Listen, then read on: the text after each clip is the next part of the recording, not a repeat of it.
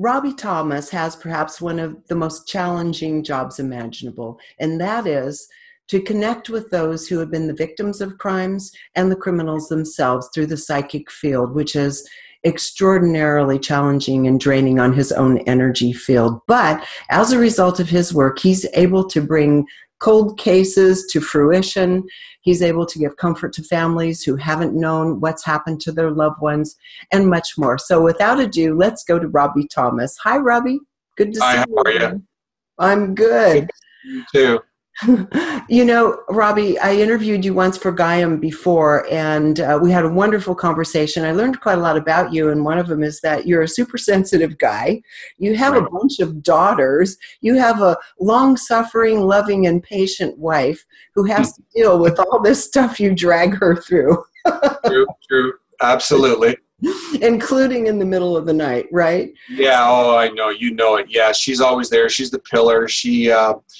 She picks me up and when I'm down, and she just holds everything together like glue.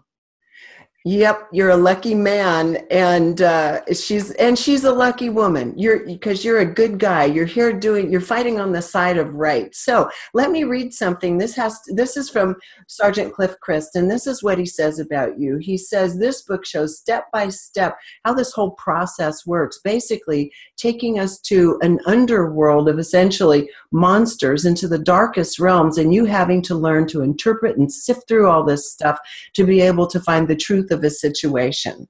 Does that sound about right? Yeah, it's something else when you sit with murderers and you get to interview them. You're looking at the seated side of evil, and you become not complacent, but you become cold, and which I do, and you put yourself in a different realm when you discuss the horrors of what they've done to individuals. Now, on your show, I know you're not known to this, but we have a little bit of breaking news, which we can release on your show, which is great. Videos of interrogations were sent to me today by a family in Kentucky, a double homicide, which we weren't privy to in the past. But everything that was said in the book on this case, and the individual who committed suicide and on a deathbed give his confession, the other two admitted on film. It was a cover-up, and there's a good cop inside, and in every profession, as you know, there's good, there's bad on either side. This happens to be a good police officer, didn't want to go down for the fall because we were tied into finding out the corruptness in this case, and released 5, if not 6, interrogation videos of people, and 2 other suspects admitted that the one individual did do the murder, and the other one did admit that he was there, and the police swept it under the rug. We got that today. It's big news. It was supposed to hit the news, actually, in the newspaper tomorrow, but the circumstances have arose that now they have the video, and they're going to rewrite the whole story, and it implements a lot of people. Okay, you know what? We're gonna back into this a little bit later, but while we're fresh on it, give people some background on what this case was about and what's basically the importance of what just happened here, so they have a context for what you're talking about. Absolutely. Absolutely. A while ago, I was contacted by a law enforcement officer, Andy DeLay. There was a double homicide in London, Kentucky. An older gentleman and his son were burned alive in a fire. Now, during that fire, the older gentleman had his arm cut off. The younger individual, his son, had a divot in his head 10 millimeters deep. And that would have been done by a baseball bat of anything, very trauma, hard force. Through eyewitness accounts, people who were told of the situation, us coming down and getting the confession from the one individual, things started to get swept under the rug. They did not want things to be played out the way it was, or it truly did happen. We got to interview the one individual, and he confessed on tape. We had his tape. We bring it into the one detective. He goes in and he interviews Bobby. Bobby explains thoroughly what took place. And I looked at his interrogation videos now, just recent. It's about an hour, maybe a little bit longer. In there, he lies all through, back and forth, places himself on scene, off scene, who did it, who didn't do it. Finally, the truth came out when the detective said, I have a tape from that psychic and that law enforcement officer, others who have seen and heard you what you said. And he goes, yes. And he goes, do you want to explain more about that? And then he started going to the truth. And that's when the police officer shut the camera off. So not only did the individual stick himself in the scene, but the police officer already got the truth from him prior to, and then goes back and hands us a blank tape and said there's nothing on the tape. So that's corruptness in its full bloom right there. Now we're in a different stage. We've approached the media, want to reopen this case, although we've already had the deathbed confession from the one individual who committed suicide. And we had confession now on film from the other individual, suspect number 3. Now we got corruptness from police. So now media is getting a hold of this, playing it out, and lo and behold, it's going to be a huge thing that's going to happen. I see the unfolding of this as some people are going to go to trial. Some people are going to wonder what's going on. And all the family want is proper closure, and it labeled as a homicide, not undetermined. That makes perfect sense. And I mean, that you're able to participate in this way is really a blessing for them, but it gets us into another side of the subject. I mean, because we started at this place, we can launch into a lot of different things, but I think it's important to address the fact that institutions of all kinds, the police force, academia, medicine, and so forth, are all intimidated by any kind of truthful, intuitive, and psychic knowledge that's coming through that's counter to their point of view or doesn't serve them. And you've had to deal with this quite a bit with police officers who simply, they want you shut out. They want your voice shut out. They want that evidence that you're bringing forth buried. I would love for you to just share with us a little bit about looking into it from your point of view. There's always self-interest, but what's happening here where they simply don't want the truth to come forward that you can offer? Yeah, I think what it does is it stymies them, for one thing. It also leaves a bitter taste in their mouth because we're talking about professionals who are supposed to be doing their job. And when they don't become that front line, and other than try to corrupt or withhold evidence, turn it around for their own self-worth, it's very difficult. And a good example, again, during the testimonies of these individuals who were a part of this murder, the one individual let it slip out that he was working with one of the officers. So when I said in the book, and I read in there, I think he's on the take, the one police officer, guy on film just made that plug perfect. It put him there knowing that the cop was on the take. Yeah, I think they're scared. I think they know that when we get involved in a case and when you work with good police officers who want the truth, like Sergeant Cliff Christ, who you mentioned there, we get down to the bottom of things. Am I fearful of it? No, not really, because the truth needs to be known. These families need closure. You know, my email's full of families from all over, and they're just begging for help. And it's hard because I'm one man, and when you have an institution or a demographic of individuals who do not play that role proper and who hide elements of a case, it makes it very difficult for anything to be closed. So therefore, then we come forward, and here we are, and we're discussing it today. And the other part of this story, too, is I think maybe even more challenging is that you're met with skepticism as well, right? It's not just that you have corrupt cops. It's you have people who simply can't believe that this phenomena is functional. Talk about what it's like to go up against this skepticism all the time, because I mean, it ticks you off. It kind of hurts your feelings sometimes. You're doing your darn best to help out. Let's talk about how you meet up against more garden variety skepticism in this process. Yeah, absolutely. I had an individual and another probably individual, his friend, follow me for around 8 years and saying, I never solved this case. I never solved that case. You know, limestoning me throughout the internet for a long time. I thought, while he's doing that, I'm putting together a book, as you see, that took 8 years for me to do. Now, every case he mentioned I didn't do is in that book. And you see all the law enforcement testimonials, all the letters from the family. It's in black and white, the writing's on the wall. So that kind of just shut the page, you know, the book on him, so to speak, and everything that he said for 8 years. So taking the skepticism side, there's a healthy part of skepticism, and then there's an unhealthy part of skepticism. When you become that left-wing individual who wants to really tear down a person, it only puts a person like myself not on a defensive mode, but I go into offense. So I show and prove the point of everything you said I did not do. And am I having the last laugh?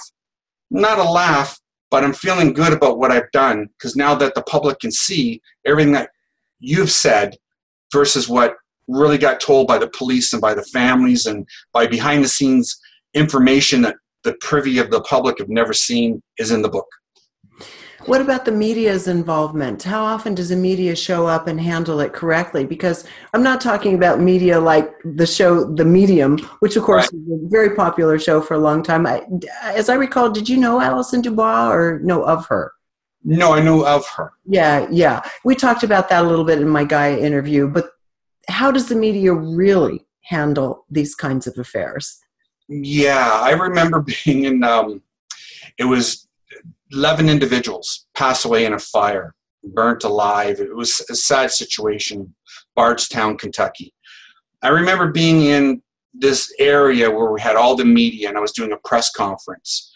And this individual yells out, "We don't want you here. You're not doing any good." And then the phone rings. And you can hear the phone ring, and my media coordinator rushes over to the microphone, hands me the phone, and it's the chief of police. And he says, "Yeah, we want to work with Robbie Thomas, and we want his report." So that goes back and forth again. Here's the good side, wanting to want the report, want to work with what my findings are, and yet you have somebody out there who is, like you say, skepticism in the media part and pushing you away, but yet they don't realize that behind the scenes real work goes on, and we put our lives on the line out there all the time. We put our names out there. They're writing a story. They're writing the backdrop of what's going on, but they don't know the true details. So sometimes that hurts. But then when it gets reflected back again, like in this book, 8 years, and I got 8 years of all those cases that it did prove.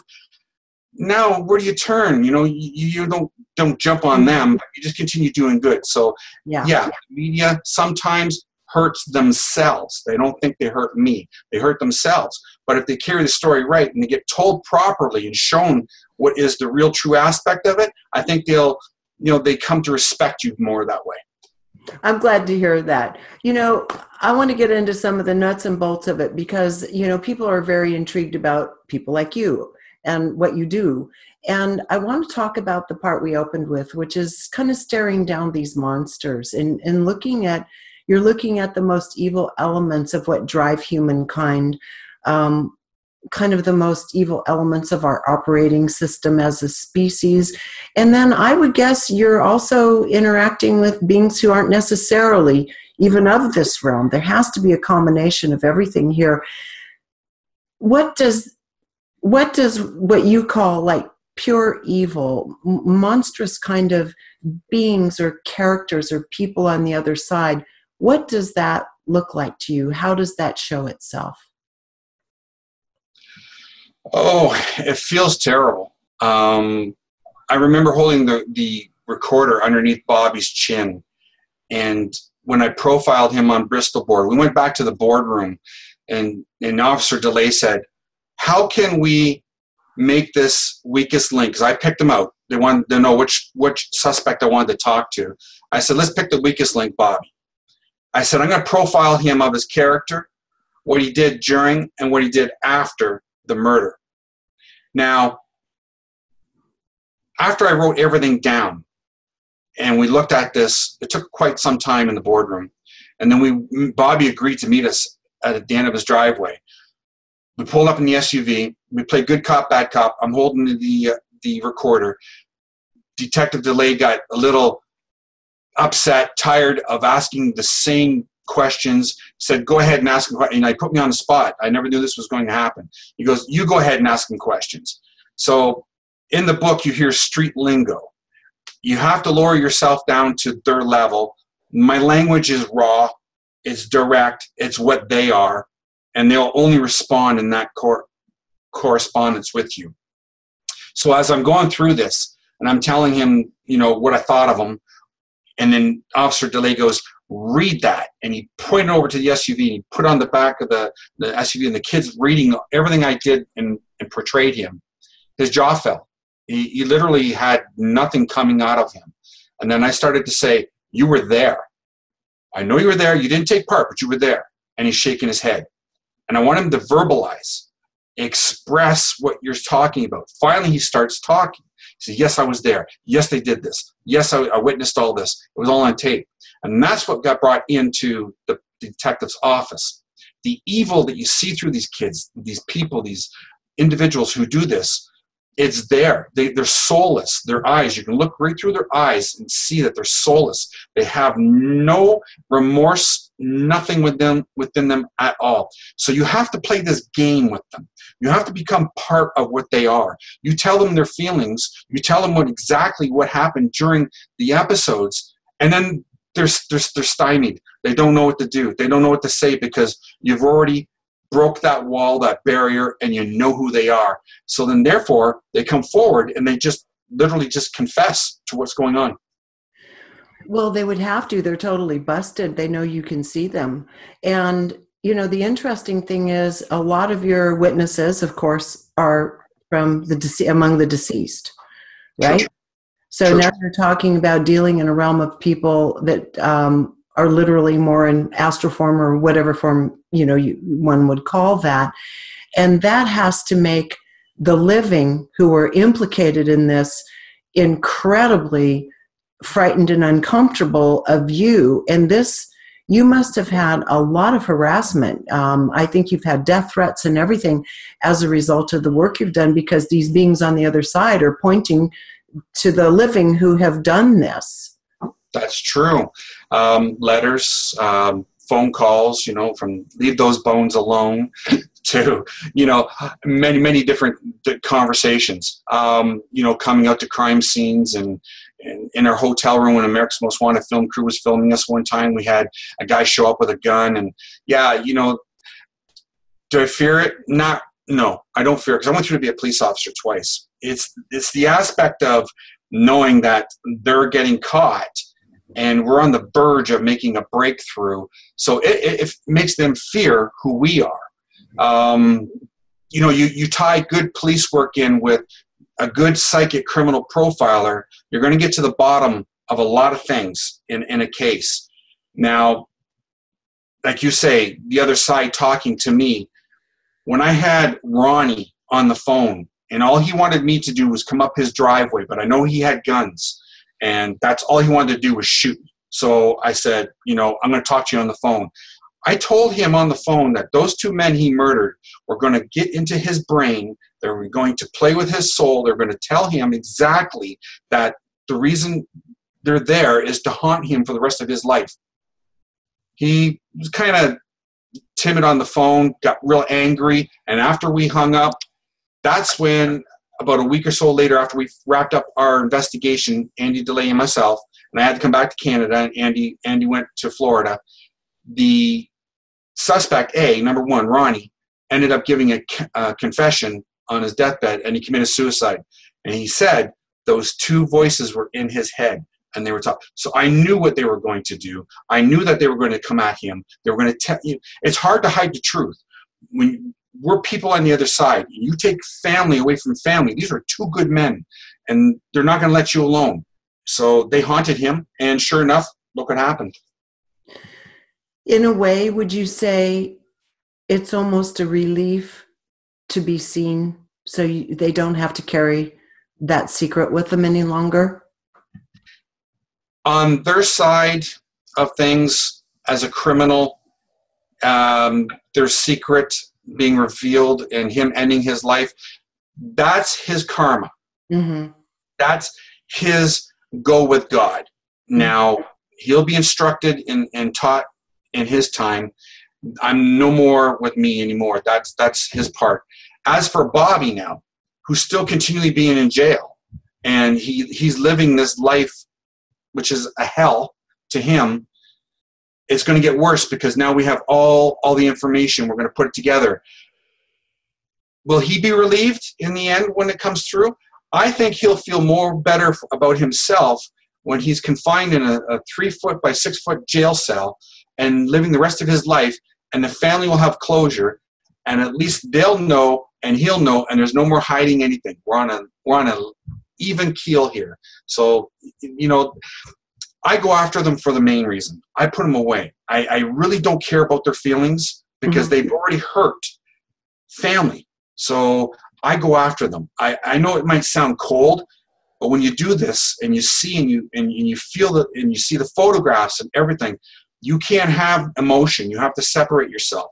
So I just go straight forward and I work with the law enforcement when we get them. Before we get into a couple of cases, I thought it's also, worth talking about the point that you say in your book. You can't afford to ever be afraid of the perpetrator. These are scary guys. You cannot afford to let fear enter into it because apparently it would distort things. And let's talk about that. And we're going to go into a couple of cases where we really look at the notion of interpretation of the information, because that's also what you're known for, is you have to take complex bag of, symbols and images and words here and there and interpret them. But let's talk about that feeling about the perpetrators who I'm sure are trying to intimidate you from both sides. True. It's not easy and it's not fun.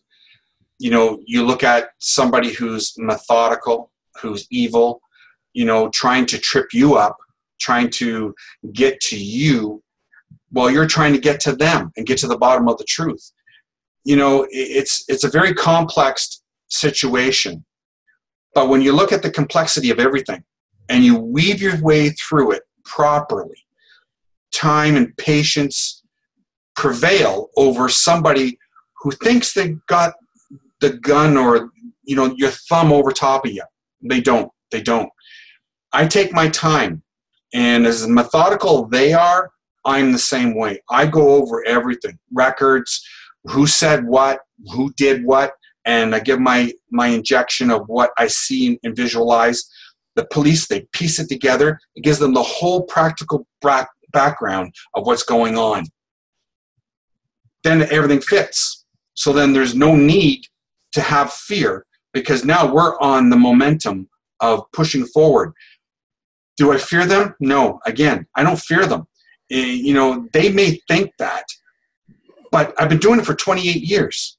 And when I look at the 28 years and all the people have went up against and helped families, there's nothing in the end that say, they've actually come close to me.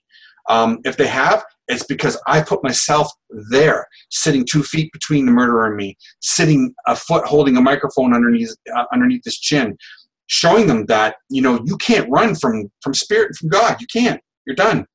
Yeah. Very true.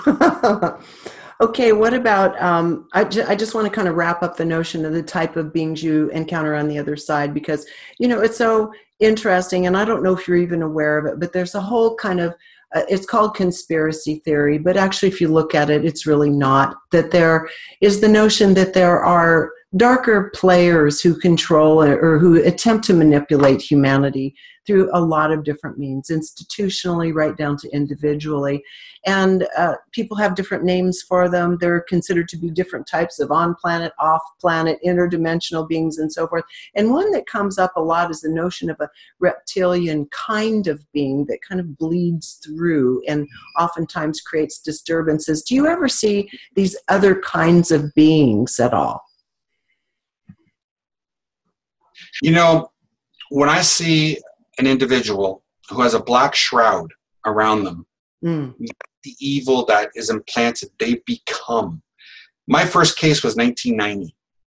So we're going back a long time ago.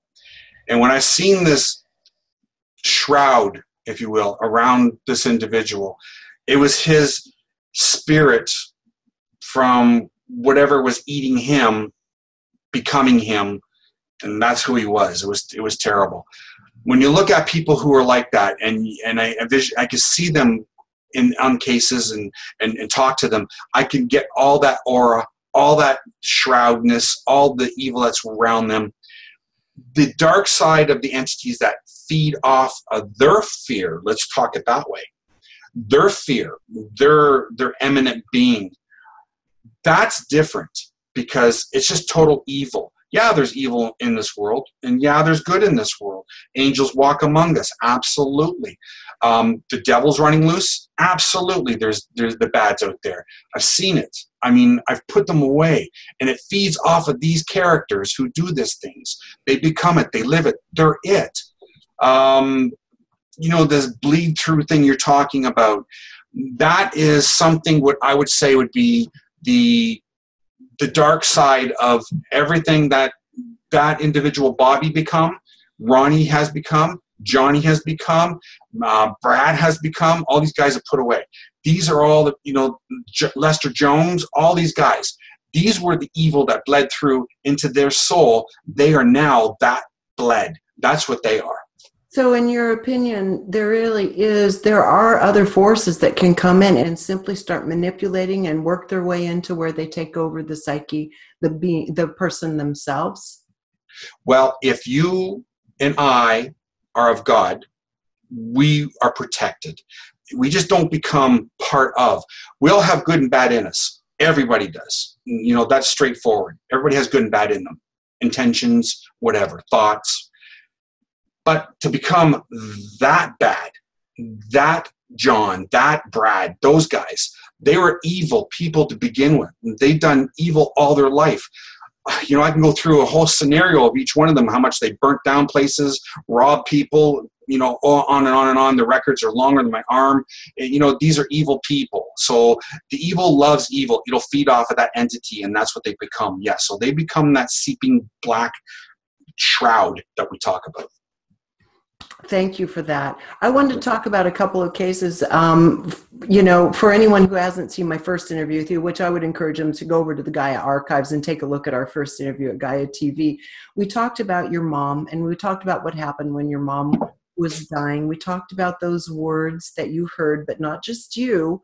The EMT heard as well. So let's just set up a little bit about what happened with your mom. And then I want to go to the Al Capone speakeasy after that and talk about that a little bit and how your validation finally came through in a photograph.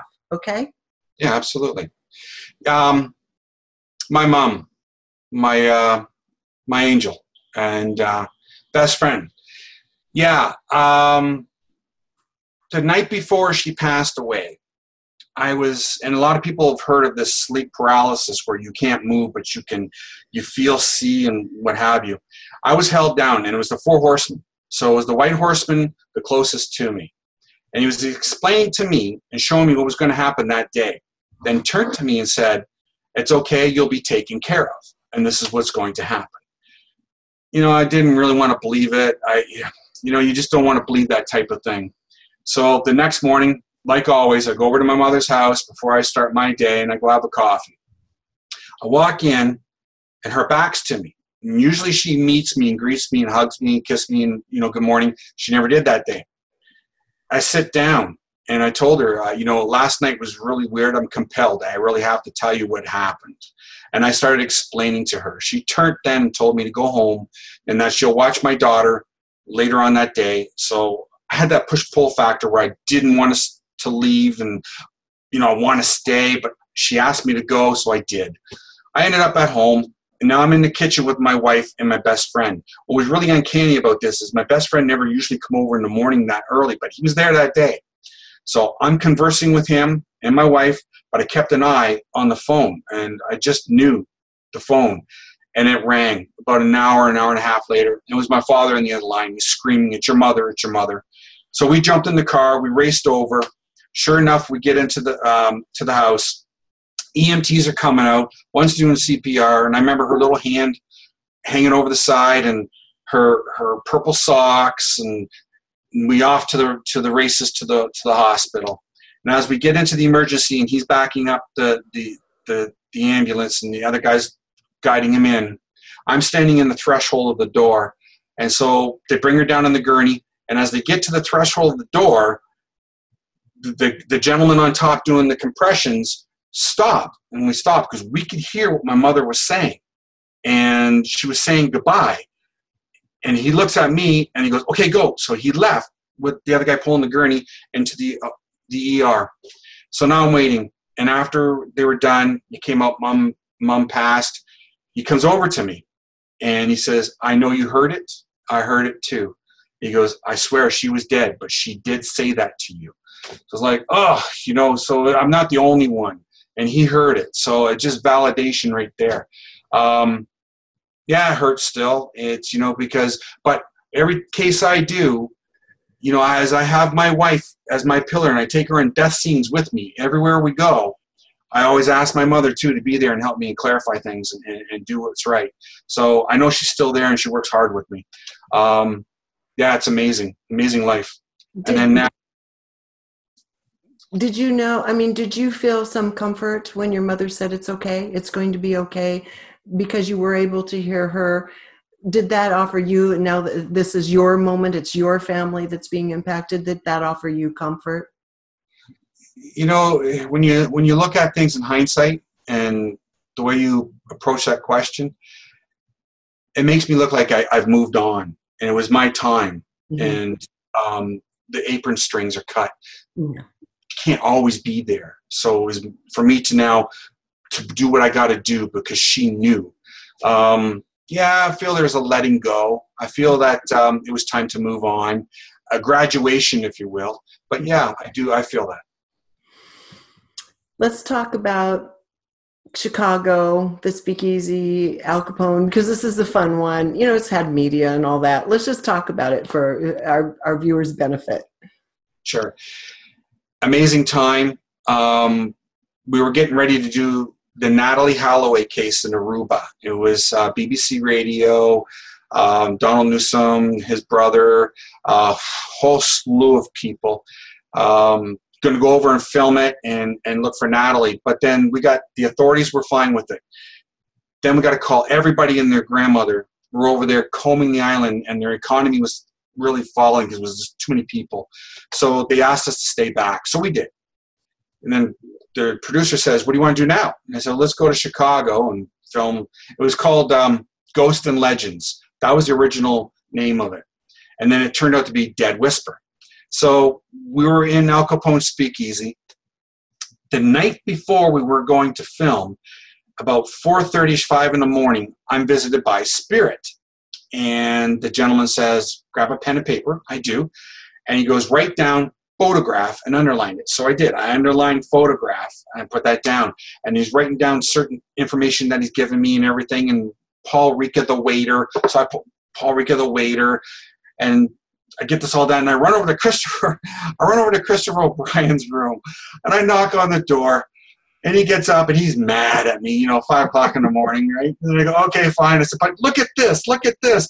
He goes, "Okay, we'll show the producer." And we go down and show the producer. And sure enough, we go to Al Capone's that day.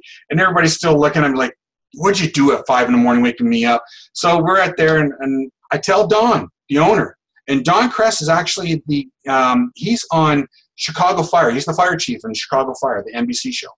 So Don's jaw fell.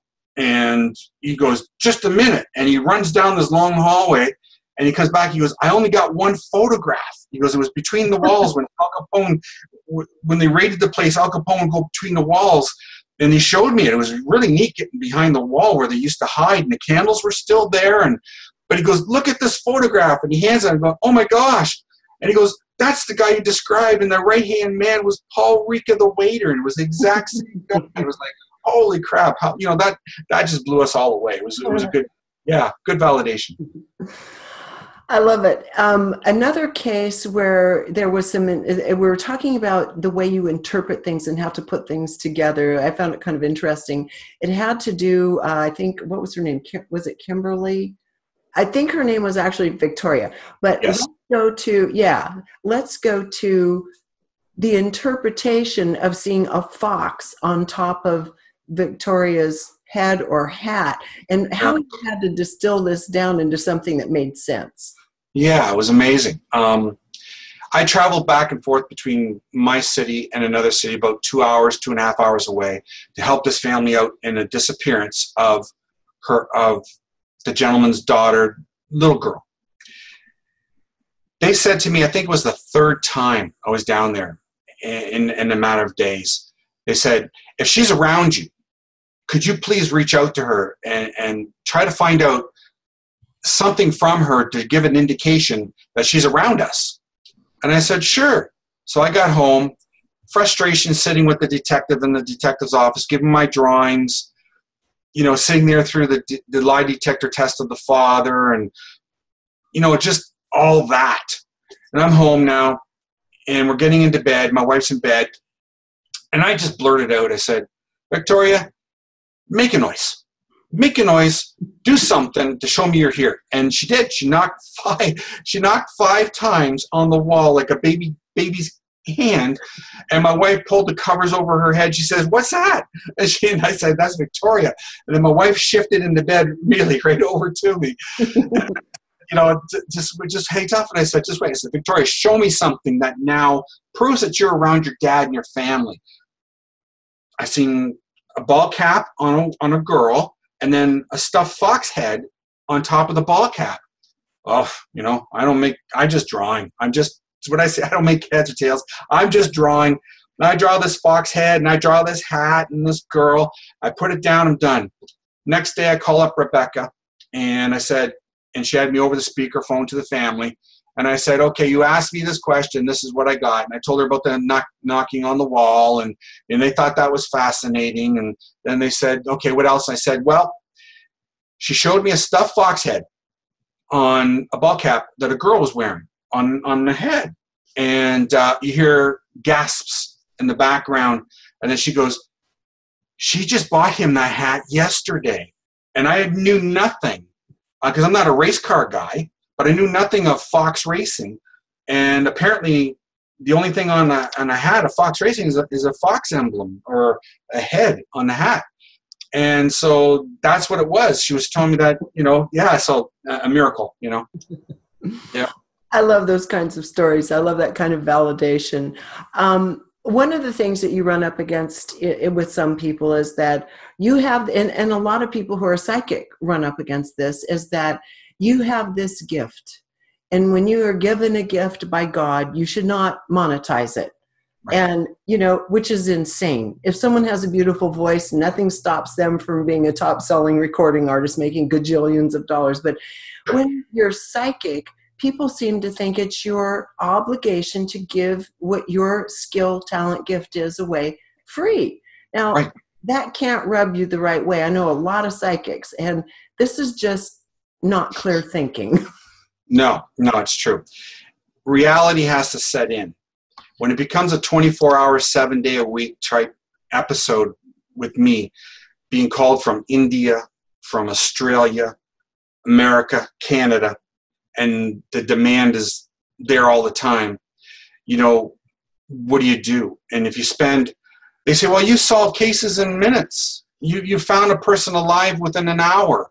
You solved a murder within an hour or 2 weeks, that you can't charge. And I say, well, it doesn't matter. It could take a year too. And if I'm still there, I'm your priest, I'm your psychologist, You call me all through the nights. It's on and on and on and on. And I take myself and I displace myself from my family for days and weeks at a time, going to your family. And my wife coined a phrase over the years. And she says, you help perfect strangers. And the perfect strangers are people that she's never met or that she's going to meet, but it takes me away from my family, putting my life on the line for a week, 2 weeks at a time. How do you dissipate and figure out money? I just come up and say, look, it's an easy go. This is my fee, and we come down, you agree to it, you pay it. That's the way it's going to be, because I'm still tied with you, even though the case is over too. Even though the case is over, I'm still tied to those families for years. So it's a long time. How do you justify that? You justify it by the time that it takes me from my whole life that I can't go out and get a regular job. If I went out and got a regular job, nothing would get done. I wouldn't be able to do it. I just wouldn't be able to do it. So when I'm off into DC and I'm with the DSA for 5 days and I'm online from 8 o'clock or 7 o'clock in the morning till midnight going through everything, that's a lot of hours. How do you figure all that out?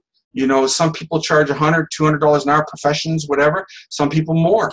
I've seen private eyes charge $25,000 a case, get nowhere. What do you do?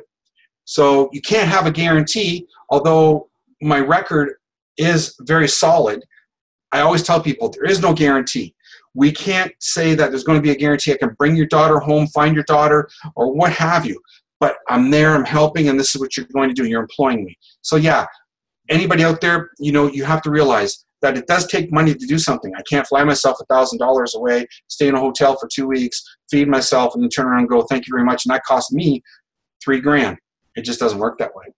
No, it's not reasonable for anyone to ever ask or expect that of you. And then one other thing too, you just said there are no guarantees. Sometimes you're in the middle of a case and it just flat goes cold. And you say sometimes it also is the beings on the other side. They're not going to let you progress. They're saying, leave it alone. Let's talk about what happens when you're on it, it's hot, and then boom, it just goes cold. Yeah. Perfect example. We're in DC and with the DSA and the FBI found the car in Virginia. And I went down this road and Detective Homer says, okay, get in the car. I sent him all my stuff from Canada to there, all my writing, drawings, everything prior to going. So he's driving all over Maryland. And he goes, is this it? He's trying to throw you off the track. That's what they do, right? They want to see if you're authentic. And I said, no, Homer. Go to the next button. I said, Homer, stop the car. Take me to the place. He pulls the car over and says, get out. So I get out, and he sits on his car. He's like this. He's just staring at me. And he goes, I don't know how you do it. He goes, that road, that little road you circled on the map that I handed you the night before. He just handed me a map of Virginia and Maryland and said, find her. That's what he did. I went back to my hotel room, I circled it, and that was it. By Andrews Air Force Base, little road. Took you to Highway 4 to Virginia and come back in the backside. So he says, I don't know how you do it. And he goes, I'm a non-believer of this. But he says, I just love how you figured it out, because all those years, he goes, I narrowed it down to that road, and that's where she was murdered. And pinged off the tower, her phone pinged off the tower over here, and by Andrews Air Force Base. He goes, you did not know that. He goes, I don't know how you did it. You did it. Yeah, so, you look at stuff like that and then it goes cold. Murdered there, absolutely.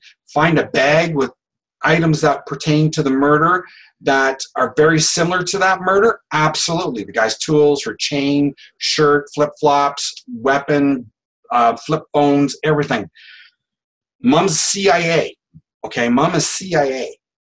So Mom didn't want to take stand against him, put her daughter as a hooker, heroin, to dirty her good name. Police get upset. So I'm taking you behind the scenes now. You're not going to do what we want you to do. We're washing our hands of it. They handed the case over. We're done. We're not helping you no more. Yeah. That's how it happened. Mm. A year to the very day, I get a phone call. They found her, Rob. You're right. They found her. There was like 100 feet from the road, like you said, wrapped in a blanket. Oh, well, we're waiting for dental records now, because that's how we decayed. We had to wait. Get a phone call. I found somebody else's baby. And sometimes spirit on the other side lead you to find something different. Although we already have part of the case, this is what it is. Can't arrest him because she went missing outside the county where her phone pinged in a different county, that type of law in Maryland. So we're still trying to work on getting him. It's entangled. Yeah. Yeah. You have stated that living this life and having these skills are a curse, and they're a blessed curse. What do you mean by that? Yeah. A blessing would be, or a blessing would be knowing what we do know of the other side. A curse, having this on me to see what I see all the time from all the bad. And it doesn't stop. I relive every murder case every night. I go over it. What if I could have done this better? What if I could have done this faster? I was shown that she went in the tree line 2 days before she went missing. I knew that girl was going there. Now I'm finding her dead body. This is the curse part. A blessed cursing would be the fact that I'm there for the families. I know that life continues on, but there's still that stronghold knowing that there's the evil out there. But we all got to do the one thing. And my mom left me with 3 words, and it was keep the faith. I wear it around my wrist every day. It's right there, and it says keep the faith. I tell everybody that. Life does go on the other side. It's so prevalent and it's true, and I've proven it. And it's not that I've proven it. I mean, I think they prove it. And this is not through me. It's through many people around the world. We all know. So, looking at it as a curse, yeah, it's a curse because I do all these cases. People say, how do you do it? Like, why do you do it? Well, I went through to be a police officer twice. That's what I really wanted to be. But I can expand now and go around the world and do it. Just not in a little community, but get and help in a bigger realm, broader scale. That's what I wanted to do, and I'm doing it. A cursed blessing is like I say. I mean, you can't have the good without the bad, and that's the truth. Well, as you say, there is evil among us and there are angels among us. And I would say that you're on the angelic side. I hope so. You're doing the thing that most people simply can't do, and it's something that's necessary. And as I said when we started this interview, I've said this even when I've done talks in public at conferences and such. This world isn't going to make sense to us no matter what you're talking about. As I said in the beginning, whether it's finding new cures in medicine, whether it's finding a new way to educate our children, whether it's discovering the actual facts about our history as human beings archaeologically, none of this is really going to come together until we include the voice of people like you, the intuitive voice and the collective intuitive voice into the conversation. And so in your world of criminal investigation, I think you and people like you are absolutely critical to the story. And I'm just sorry that the institutions still harass you for what you do. Yeah. Yeah, well, you look at the things it's not so bad now. I mean, you go back years ago, it was tough. But in the latter years, I've been coined the Rolodex. And from Detective Andy, I've done cases with him and other law enforcement, and they just pick up the phone and call and say, can you help? And sure enough, I'm there.